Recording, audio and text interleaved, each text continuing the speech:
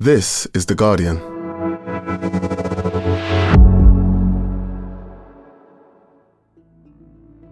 Today, Australia's most decorated living soldier, the war crimes allegations that he denies, and the defamation trial to determine the truth.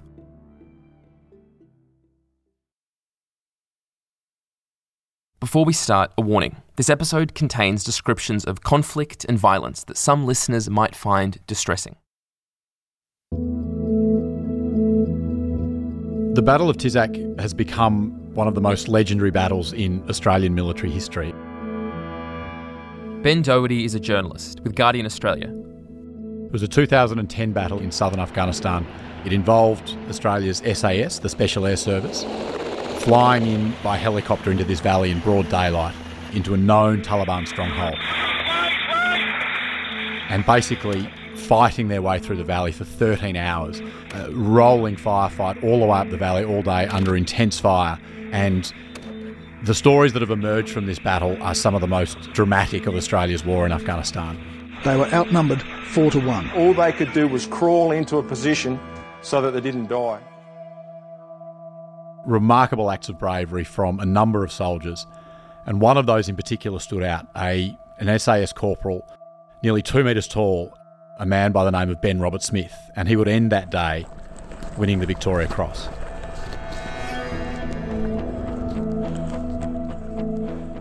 Ben Roberts-Smith's citation for the Victoria Cross, Australia's highest military honour, describes how his patrol was pinned down by machine guns and grenade fire, stuck and in extreme danger.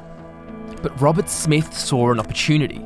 He ran out from cover, drawing the fire of the 3 machine guns and giving the other Australians a chance to fire back and kill one of the Taliban gunners. Then he did something else. He stormed the machine gun nest himself, killing the remaining 2 Taliban and taking control of the enemy position. He later said he did it because he wasn't going to sit around while one of his troops got hit. "I thought I'd just have a crack," he said. He became almost instantly a national hero. He became the embodiment of Australia's war in Afghanistan, the good war, and the heroism that involved. What a privilege it is to hold your precious and beautiful Victoria Cross of Australia in my hands. This is the man who was the most decorated living Australian soldier. And to say on behalf of all Australians, how proud we are of you, how much you mean to us. A decade on from that, we see Ben Roberts-Smith in the Australian Federal Court fighting to protect his reputation in a defamation trial over reports he says falsely accuse him of being a war criminal. 4 years ago, a series of Australian newspaper investigations turned the Roberts-Smith story on its head. They alleged the former soldier committed terrible crimes while on tour in Afghanistan and accused him of wrongdoing, including domestic violence, back in Australia.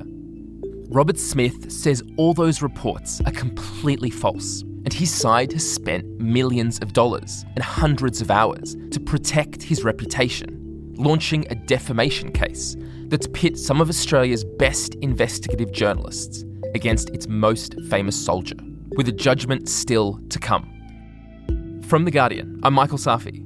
Today in Focus, the reputation's on the line in Australia's defamation trial of the century.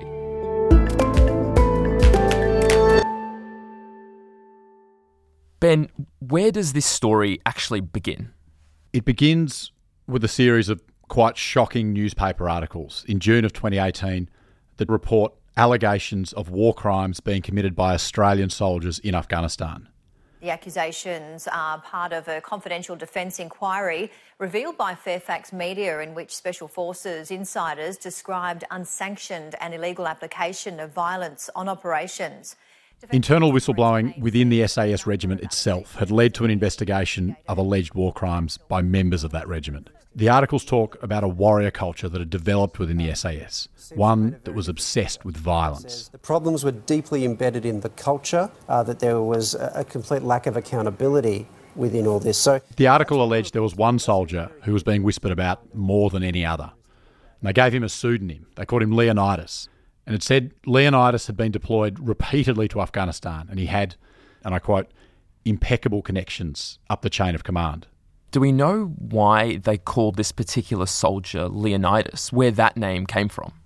Part of the allegations talked about this warrior culture that had developed within the SAS that was obsessed with violent movies, and in particular one movie, the movie 300, where the hero, Leonidas, a Spartan king, in a dramatic scene, kicks a prisoner off a precipice. And that's what's alleged to have happened in Afghanistan. The newspaper reports allege that this soldier, Leonidas, an Australian SAS soldier, had kicked a handcuffed civilian off a cliff before ordering a subordinate to shoot him dead during a mission in a village called Darwan in 2012. Ben, that is really shocking. We're talking here about allegations of war crimes, some of the worst things you can be accused of, and they're being reported in great detail, allegedly committed by one of Australia's most prestigious military units. What was the public reaction to these stories? The Australians' public reaction has been one, I think, of horror. As you say, this is a storied institution in Australia, and the SAS had built, I mean, you could even say carefully cultivated a certain mythology about itself. And these allegations challenged that. It challenged that valorised reputation of the SAS. These newspaper reports built on reporting by other outlets, including the ABC, the Australian national broadcaster, that started to raise these concerns. And I'd argue these allegations also began to raise broader questions about Australia's war in Afghanistan. And so what happened next?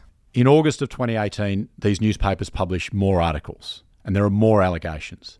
And this time, they name the soldier at the centre of it. They name Leonidas.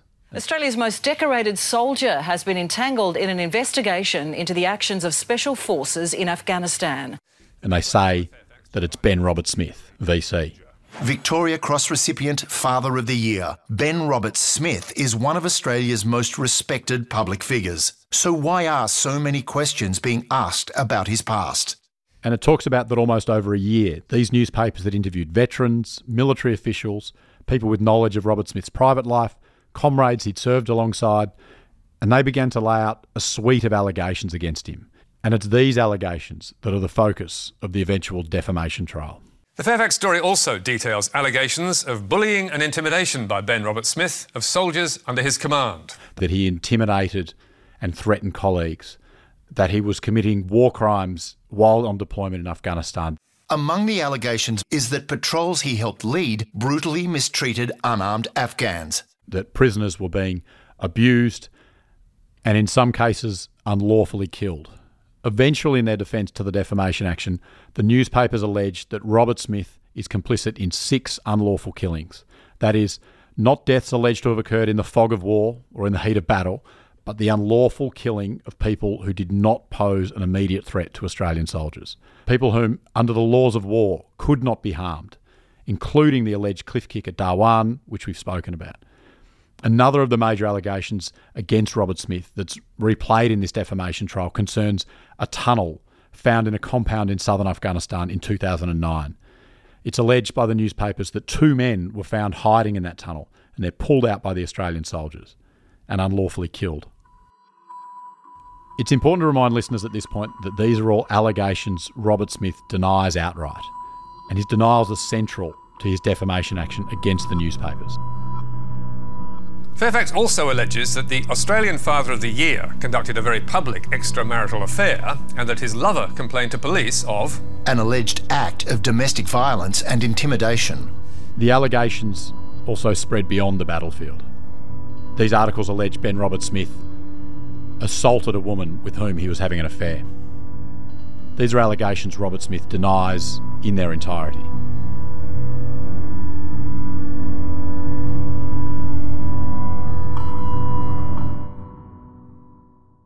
Ben, these are just sensational allegations. I mean, we're talking here about a man who you said was kind of an Australian national hero, and these stories are basically razing his entire reputation to the ground, accusing him of war crimes, accusing him of bullying his comrades, of domestic violence. I want to understand, how did these reports and the man that emerged from them contrast with the public image of Ben Roberts-Smith? He was Australia's modern-day war hero. He was the most famous soldier in the land.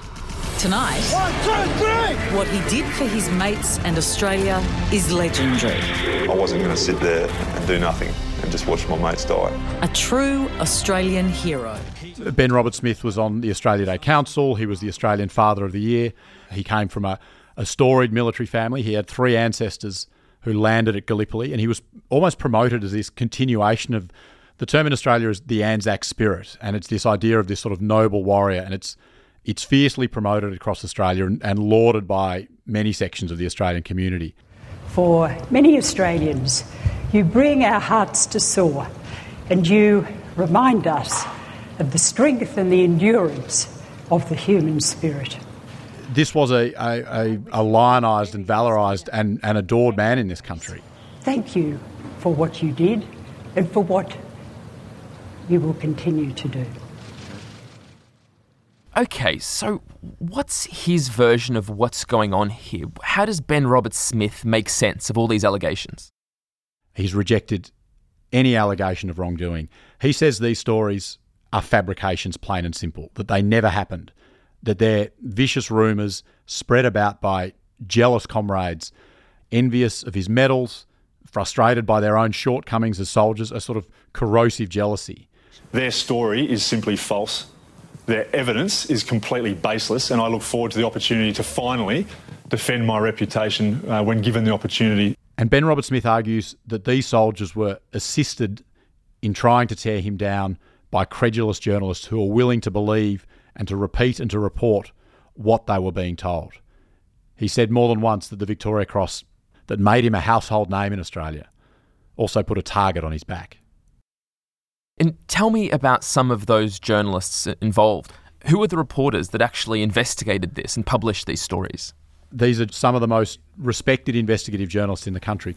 Ladies and gentlemen, the first inductee to the Australian Media Hall of Fame is Chris Masters. Chris Masters is a veteran of newspapers and the ABC, Australia's public broadcaster, and Nick McKenzie, who's an award-winning newspaper journalist. Nick is the most decorated journalist in the history of the Quills, having twice won the Gold Quill. These were serious pieces of journalism, and these were allegations that weren't made lightly.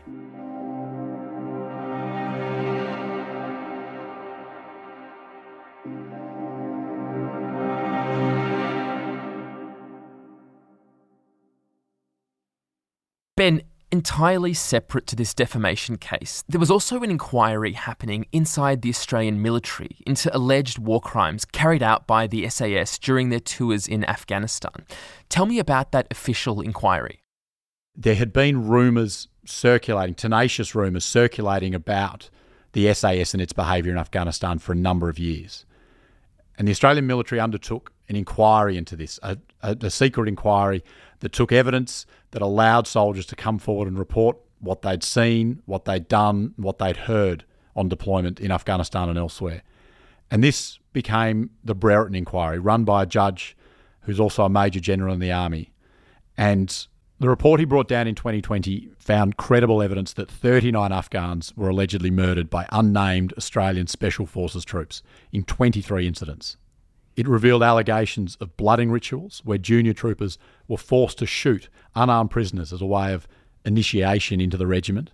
Weapons or radios known as throwdowns were also allegedly carried by Australian soldiers and then placed on the body of murdered people to make it look as though these were legitimate, lawful engagements, a cover story created to cover for these murders. To the people of Afghanistan, on behalf of the Australian Defence Force, I sincerely and unreservedly apologise. The killing, the unlawful killing of civilians and prisoners is never acceptable. In response, the Australian government set up the Office of the Special Investigator to investigate and potentially recommend criminal charges against Australian Special Forces soldiers. The Brereton report that was finally released to the Australian public is heavily redacted, but it does refer to a number of extraordinary incidents. One in particular is referred to as the most disgraceful episode in Australian military history. But we have no idea what that episode is. I mean, this most disgraceful episode in Australian military history is still a mystery. Precisely right. These are all anonymised. This is heavily redacted, and we really don't know the substance of the allegations of what the Brereton inquiry was told, or who any of the allegations or findings are against. Ben, you yourself reported from Afghanistan. Was it a surprise to you to read about the scale of these alleged abuses committed by some of Australia's most renowned special forces? I think even with these rumours that had been circulating, people were surprised by the extent of what was revealed by the Brereton inquiry. It shone this glaring, very unflattering light on the sort of usually arcane world of the SAS. It revealed this deeply troubled institution that was factionalised and fractious, and it was riven by fighting over decorations and medals, and, as the inquiry found, in thrall to this warrior culture that was steeped in violence. I think as well, this inquiry laid bare the brutal reality of Australia's war in Afghanistan, the sort of strategic drift of the mission, the compromises and complexities of the fight against this elusive and ill-defined enemy, and the irredeemable, in some cases, toll that was taken on a handful of soldiers sent time and time again to the sharp end of this dirty, dangerous war. Andrew Hastie, the Brereton report is horrific reading. Were you shocked by what you read? Andrew, I'd been backing the Brereton inquiry for about 4 years. I'd been interviewed myself, and so whilst the Australian public was shocked, I was more grieved, a deep sense of grief. And because I believe in regimental honour, I also felt a sense of personal shame as well. Andrew Hastie was an SAS officer, and he later became the Assistant Minister for Defence. And he makes an argument around the systems and the structures that were put in place that enabled this culture to flourish. He argues the Australian Defence Force was very effective at sanitising the war in Afghanistan. It had legions, he says, of public affairs officers. The UK, the USA took a far more liberal approach in allowing reporters to see their soldiers at war.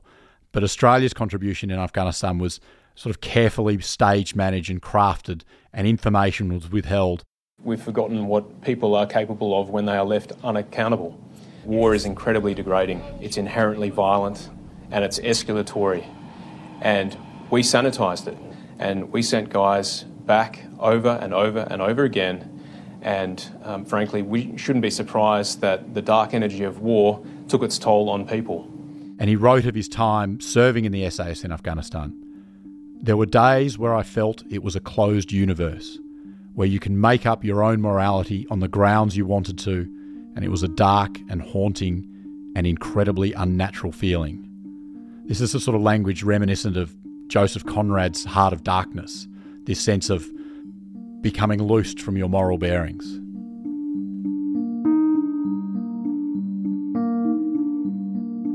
Coming up, Ben Roberts-Smith fights for his reputation in a courtroom battle that's gripped Australia.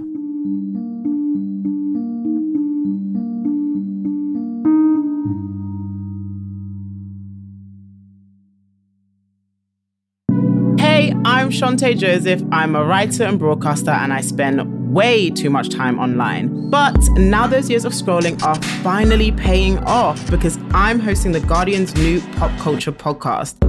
In each episode, I'm going to get under the skin of the week's biggest stories. If you love pop culture and want to get into how it's shaping and impacting our lives, then you should join me every Thursday, launching on the 3rd of November. Listen wherever you get your podcasts. Bye!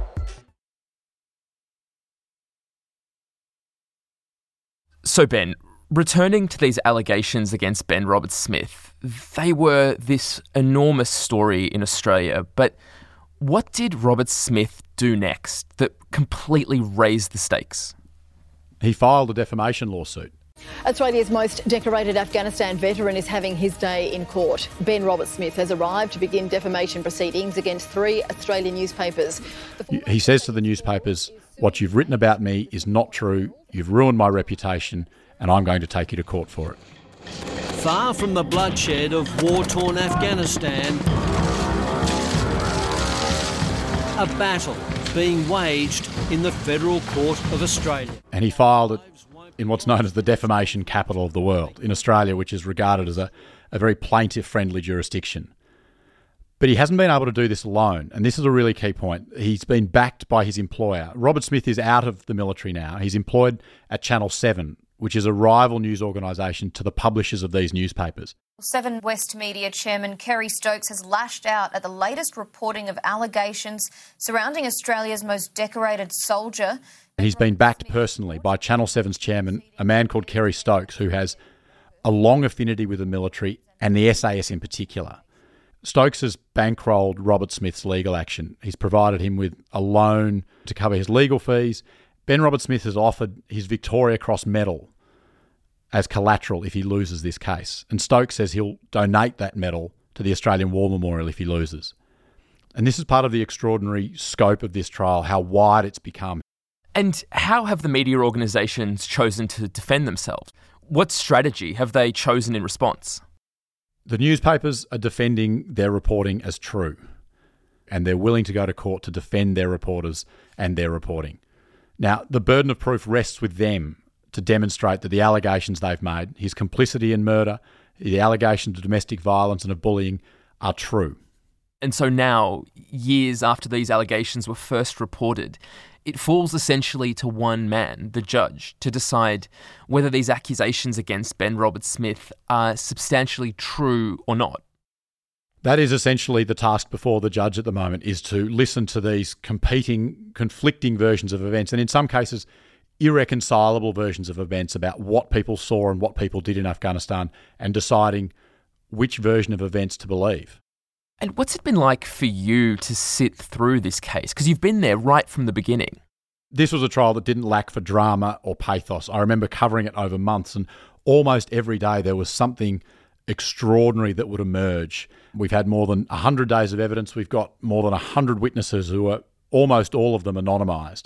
Even the way the trial was run was remarkable. Sydney's Federal Court was almost transformed to accommodate this trial. Entire floors were sealed off. We had windows blacked out to prevent spying from outside. Phones and smartwatches banned from the closed court sessions. We had witnesses brought into the building through secret entrances so they couldn't be seen, including by each other, and they all gave their evidence screened from public view. And the evidence has been dramatic. It's been confronting, violent, sometimes scandalous, and at times barely believable. And Ben, you and a team have been spending the past few months actually trying to tell the story of this trial for a new podcast. And I guess I'm wondering, why do you think this trial is such an important one? There's an awful lot at stake in this trial, and it's been a very difficult and complex and long-running trial to follow. And this is a way to take our listeners into the courtroom, to hear what was said, to hear what's been laid before the judge, to hear the evidence that's been led against this man. And these are incredibly serious allegations, not just the allegations against him, which he denies, but they go to the heart of Australia's war in Afghanistan, what was done with our money and in our name in that country. So there is an immense public interest. The stakes are immense on all sides of this trial. On a purely financial level, this trial is expected to have cost in excess of $25 million. And there's the potential for multi-million-dollar damages on top of that. I think a win for the newspapers would be seen as a victory for public interest journalism, the Australian public's right to know what's being done in its name and with its money. But should the newspapers lose, beyond the legal costs, there is the potential damage to media's enthusiasm for public interest investigative journalism. For Robert Smith, Australia's most decorated living soldier, the consequences are acutely personal. A win will be seen as vindication of his consistent denials of the allegations against him, restoration, he would hope, of his former reputation. But if he loses, his public standing, you would think, would be irreparably damaged. But this issue has a way to run. This is a reckoning for Australia that is still very much underway. You told me that part of the reason Ben Robert Smith became so famous in Australia was because he became something of a symbol of the Australian military, of a particular kind of Australian masculinity. And I'm wondering, is that also on trial here? That is the thing at the centre of all of this reporting now even bigger than Ben Robert Smith himself? At its most fundamental, this case is about Ben Robert Smith specifically, about the allegations against him and what those have done to his reputation. But there is a far broader reckoning being dealt with here about the place of Australia's military in Australian society, about the actions of Australia's military at war, and about Australia's public right to know about what happens. Australia has quite consciously cultivated a mystique and an aura around its military, and a close-up examination of the actions of that military have presented a far less flattering picture of the institution. Ben, thanks so much. My pleasure, Michael. That was Ben Doherty, an investigative reporter with Guardian Australia. Thank you so much to him. He's the presenter of a mini-series produced by Guardian Australia and their daily news podcast, Full Story, about this defamation case. It's called Ben Roberts-Smith vs. the Media. And all 5 episodes are available right now. Search Full Story wherever you listen to Today in Focus. We'll be running the first episode of the series in our feed tomorrow, so listen there.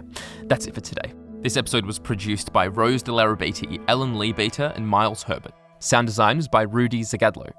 The executive producer was Phil Maynard. And we're back Monday. This is The Guardian.